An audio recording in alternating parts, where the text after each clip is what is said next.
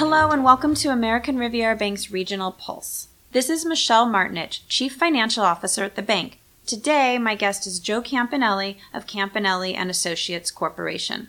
Joe's been a member of the Santa Barbara Contractors Association since 1974.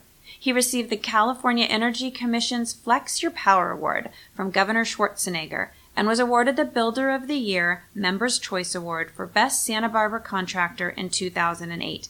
He's a founding member of the Santa Barbara Green Building Alliance and helped create the Built Green Checklist for homeowners and the city as part of the Santa Barbara Contractors Association. And Joe and I have had the great privilege of working together with his involvement here at the bank. Not only is Joe one of our founders and member of the board here at American Riviera Bank, but he was also the contractor for our main branch here at 1033 Anacapa and also down in Montecito. Welcome, Joe. Nice to be here, Michelle. So maybe, Joe, you could start with sharing with us some of your thoughts on some of the larger environmental issues. Well, it's interesting because everywhere you look now, there's more and more articles about not just the environment and, of course, climate change and the impacts of that, but the articles aren't just about the original 60s concept of environment, which was the 3 R's, reduce, reuse, and recycle. And it also included water and climate. One of the most important aspects of that is water, because if you think about history, people fight wars over water. They don't necessarily fight a war because their light bulb didn't go on. All these things are relevant to the way we live today. And the ESGs that you're talking about is now the big buzzword because Washington has said, we've got to take a stronger step here. Climate change is knocking on our door. Well, actually, climate change has been beating our door down since the 50s. And in the 60s, it was launched with the environmental impact laws that were put in place about clean air, water, and waste.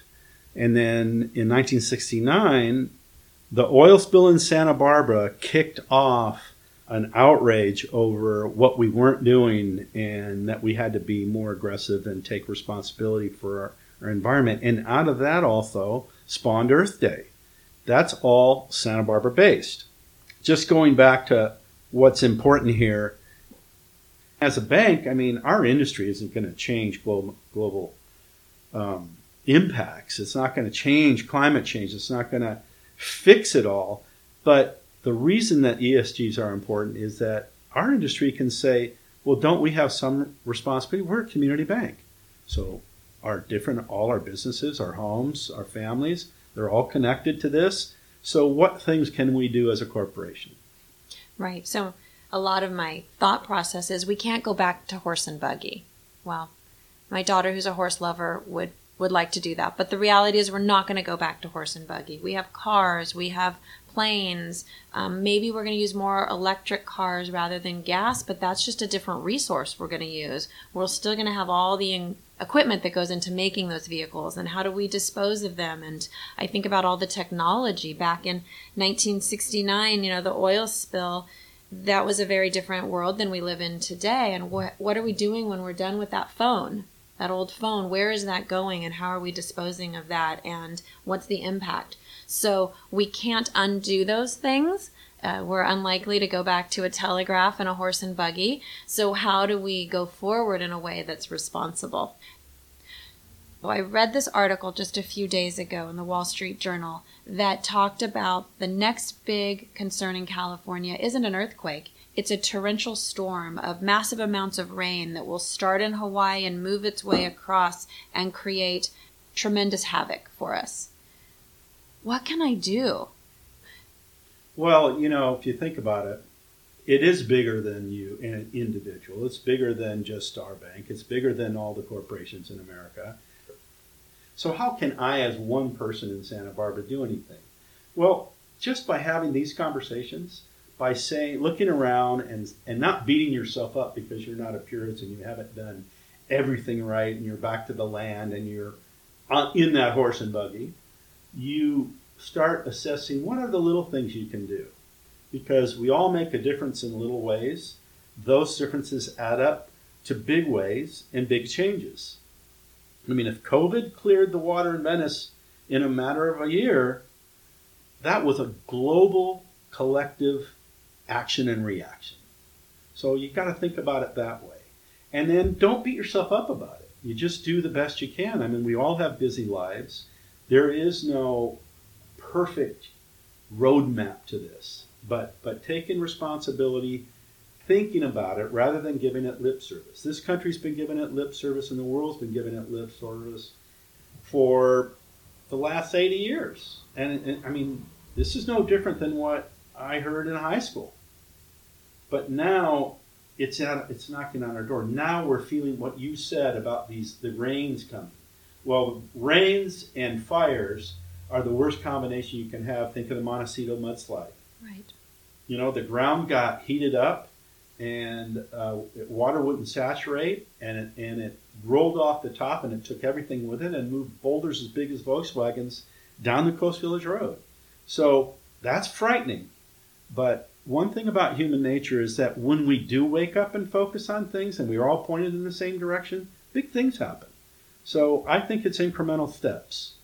Let's talk about water a little bit. You I'm started in the beginning. So glad you Yep, brought said that up. Water starts war. I've talked about water is the disaster that researchers are saying we need to be cautious of here in California more than earthquakes. So water. Let's talk about water. I think that's really important. Back when we started the green building process in Santa Barbara, we were trying to get our construction industry, basically a bunch of good old boys that just said, why would we change the way we do business? And the answer was, well, do you want to wait till the government tells you and starts running your business?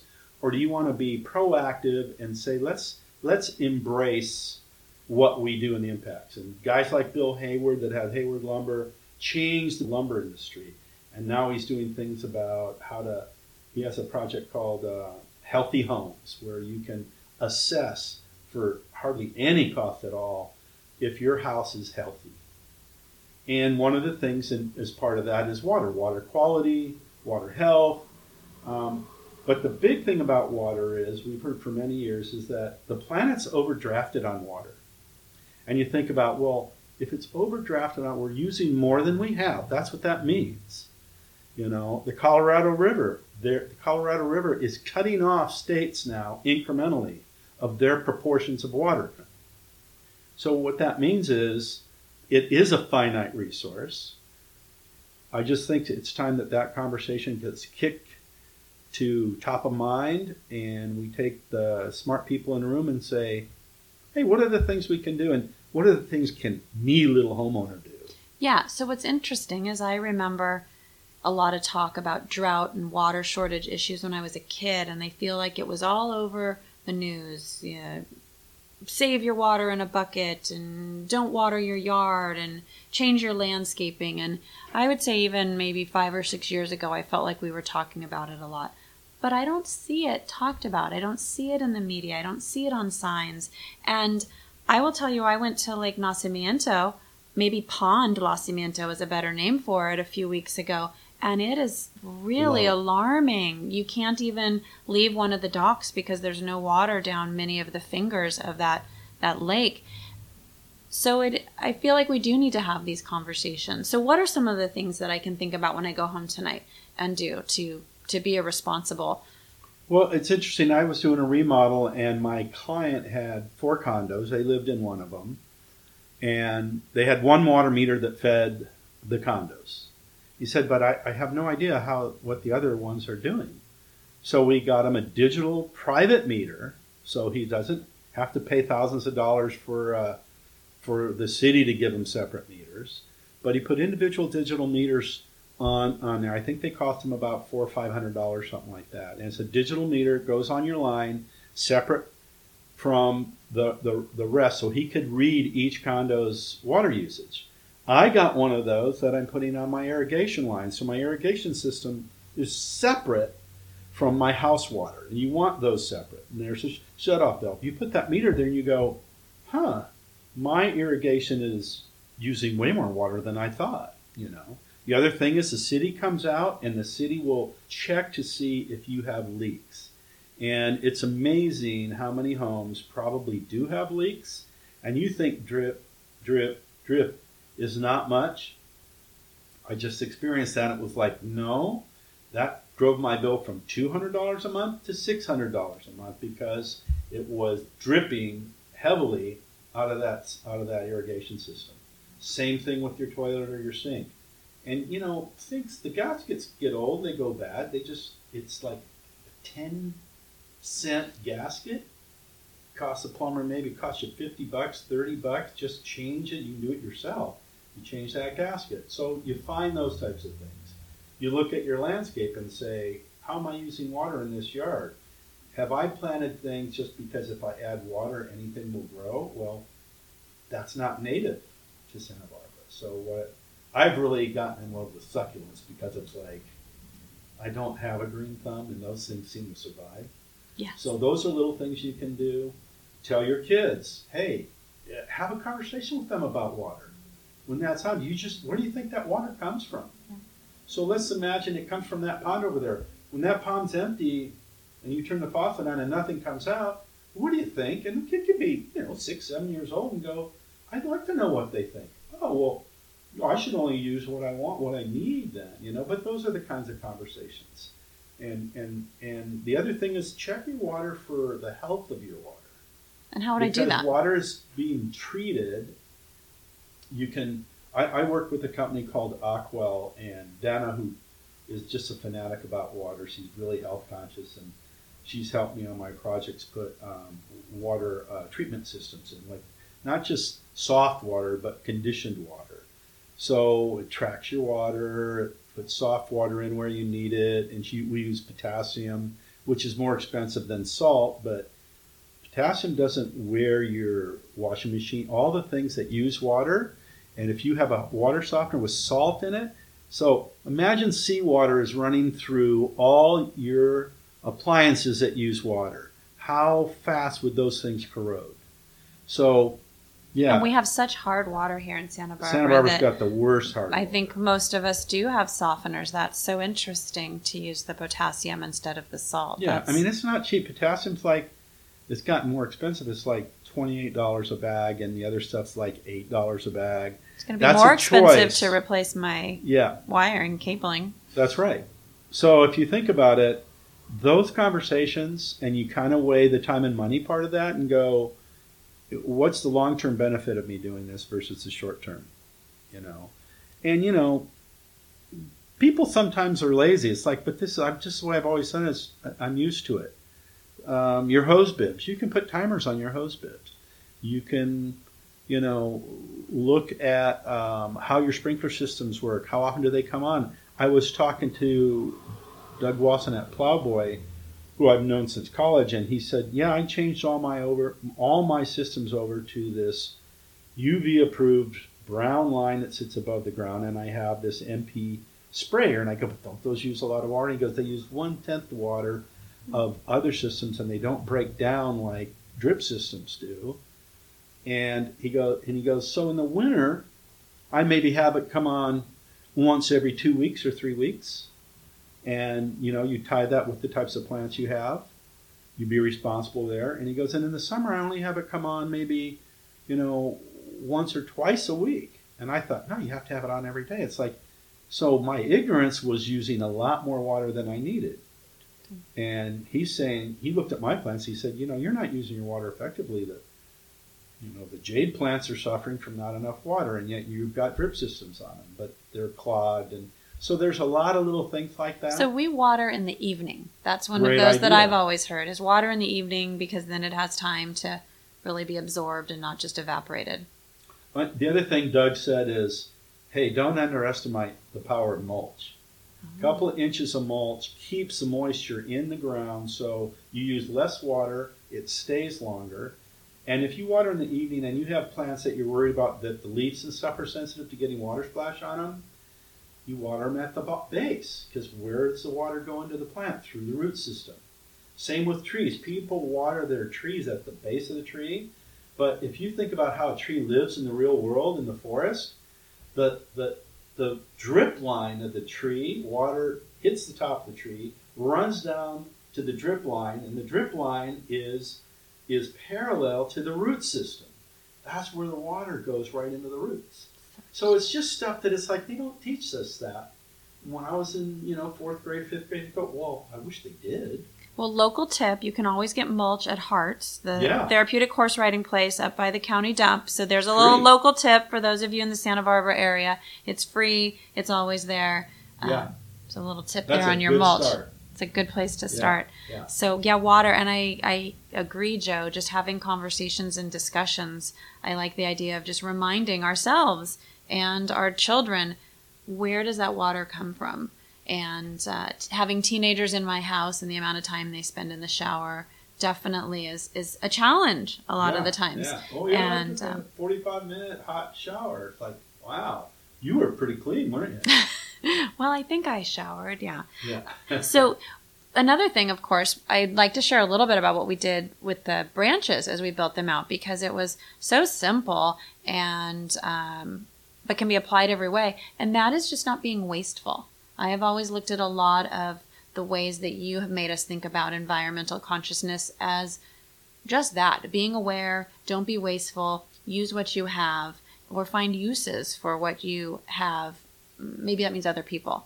So I remember we saved doorknobs and fixtures and so many things, and we have found so many ways to reuse them, in many cases still 17 years later. Yeah. So maybe you want to talk a little about the reuse of that reduce, reuse, recycle? Yeah, we did. And the thing that was interesting is that the bank was all for the conversation. And so we did things like, well, let's think about the material choices that we used. I mean, we used Hayward's booklet on all the glues that went in the building and in the remodeling, and said, these glues and these products do not have VOCs, which are volatile components that get into the air. So that was one thing. We looked at the choices of material that was used in that. In the old days, you just buy more lumber and throw away what's left. Now, you figure out what you actually need. If there's less waste, everybody wins because less goes in the landfill. You didn't pay more for more material that you threw away, and you didn't pay to haul it away. So it's like, as common as I wish common sense was, it isn't. But if you think about it, you just roll up your sleeves and think about it a little bit. There's so many easy ways that the average person can just do things by just thinking about it. And in the bank, we looked at, well, what about our light systems? What about, you got to run wires everywhere. So rather than have wires go in 10 different directions, we would think about things like, why don't we make one central chase that everything goes down, so we spent less money because there's one tube, one supply system, and everything branched out. So cable went one way, electrical went another way, and planned for the future. Yeah, we needed a 400 amp panel, but we go, if we grow, it's going to cost us $15,000 to yank that panel out. Why don't we put a 600 amp panel in now? And then when we bought appliances, we looked at Energy Star appliances, the break room, the refrigerators, all those little things. The electrical vampires in your house, as you turn the toaster on, you know how much jolt that takes and the amount of power it sucks up? So we thought about that. We also thought about things in the bank like the tile we put on the floor. So how easy is it to maintain that? And so we picked materials that didn't cost a lot in overhead to maintain them and to clean them, and they look good. And it just means that you roll up your sleeves and you think about design, you think about form and function, how is this really going to work?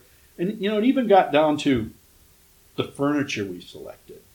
Do I pick, that thing is so cool looking, the glossy picture is so good, but it's like, God, it's only been 8 months and it's trash, we got to replace it again. That's another $5,000. Right.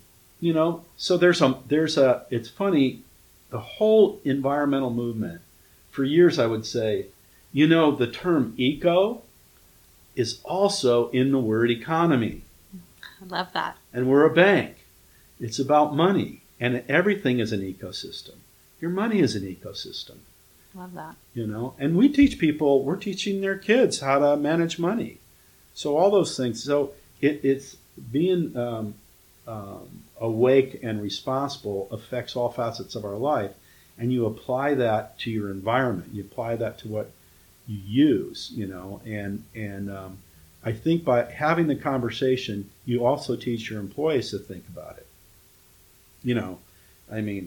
I run a construction company. I go, you needed 25 half-inch bolts, but you bought a box of 100 because it was easier, and now I'm paying to store 75 nuts that I found them in there 5 years later. I go, I've been storing that for this long. I'm never going to use these. So it's simple things that we aren't necessarily taught to think about, but if you really think about it, it's common wisdom that what has been around in the Farmer's Almanac. It's been around for 1,000 years. Yeah, and the simple you talked about. So thinking about construction, we have some projects coming up here at the bank, and there's all this talk about LEED certifications for your building. And we went, oh, we should do that. That would be great. And then we looked at a lot of the documentation and the consulting, and we went, that's an awfully big hurdle. And we could have just thrown in the towel and said, forget it. But we didn't. We said, okay, maybe we won't get certified, but we can still take a look at what's behind that certification that's right for the bank and for the environment and the economy, and we can still make those decisions. And so earlier you had said, don't panic and don't get too caught up if you can't stop the storm from coming, but you might be able to make a little dent or a difference, and we've definitely taken that. So I would say don't get nervous, and don't stop just because you can't get all the way to the certification. You can still do those one or two things that you see in that checklist, or those couple of things that are talked about. That's really powerful, because it's not about getting the green merit badge. I don't need that on my lapel. I want to know that my system's working.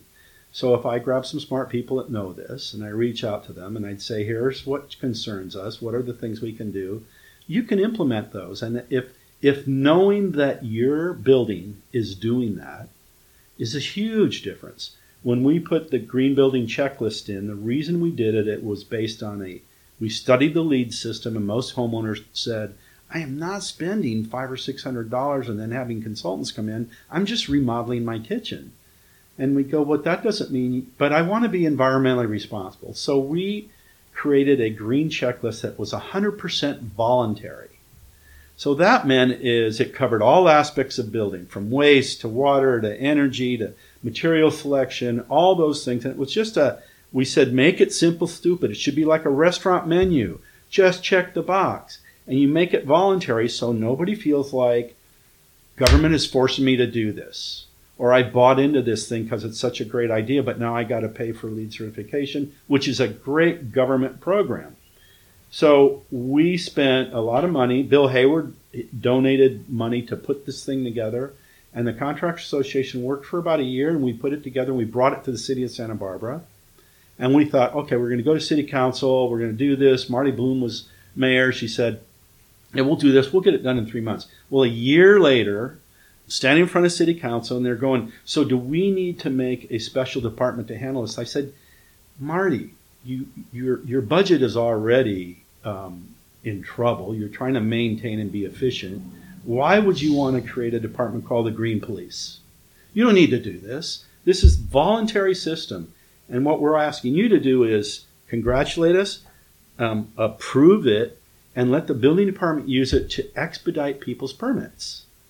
And that's kind of where we left it. And what we found was people took that checklist and they voluntarily, you could get up to 5-star certification. We said, if people get 2 or 3 stars, that's a dent. People would get 5 stars because they went above and beyond, because it was their choice. Nobody was holding a gun to their head.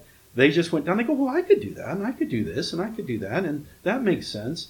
And if you let people do it and they're in control of their own destiny and they want to do the right thing, my experience is that most of the time they do. Some of us love checklists. I love to check things off a list. Makes me feel so good. Yeah. Especially if I'm doing good. That's a win-win. Well, today our goal was to start this conversation, and we're going to follow up with another session where we will invite Dennis Allen to join us and talk some more about the work that he's done. And Joe, we look forward to you joining us for that conversation too. I'm really looking forward to that. Dennis and I helped start the Green Building Alliance in Santa Barbara with a couple of other architects, some engineers, builders, and it took off and made a difference in town. And so Dennis is a wealth of knowledge and experience. Thank you so much for your time today, Joe, and thank you to all our listeners for joining us. If you'd like to learn more about the Healthy Homes Initiative, you can go to haywardlumber.com. If you'd like to learn more about American Riviera Bank, you can visit us at americanriviera.bank. Thanks again for listening.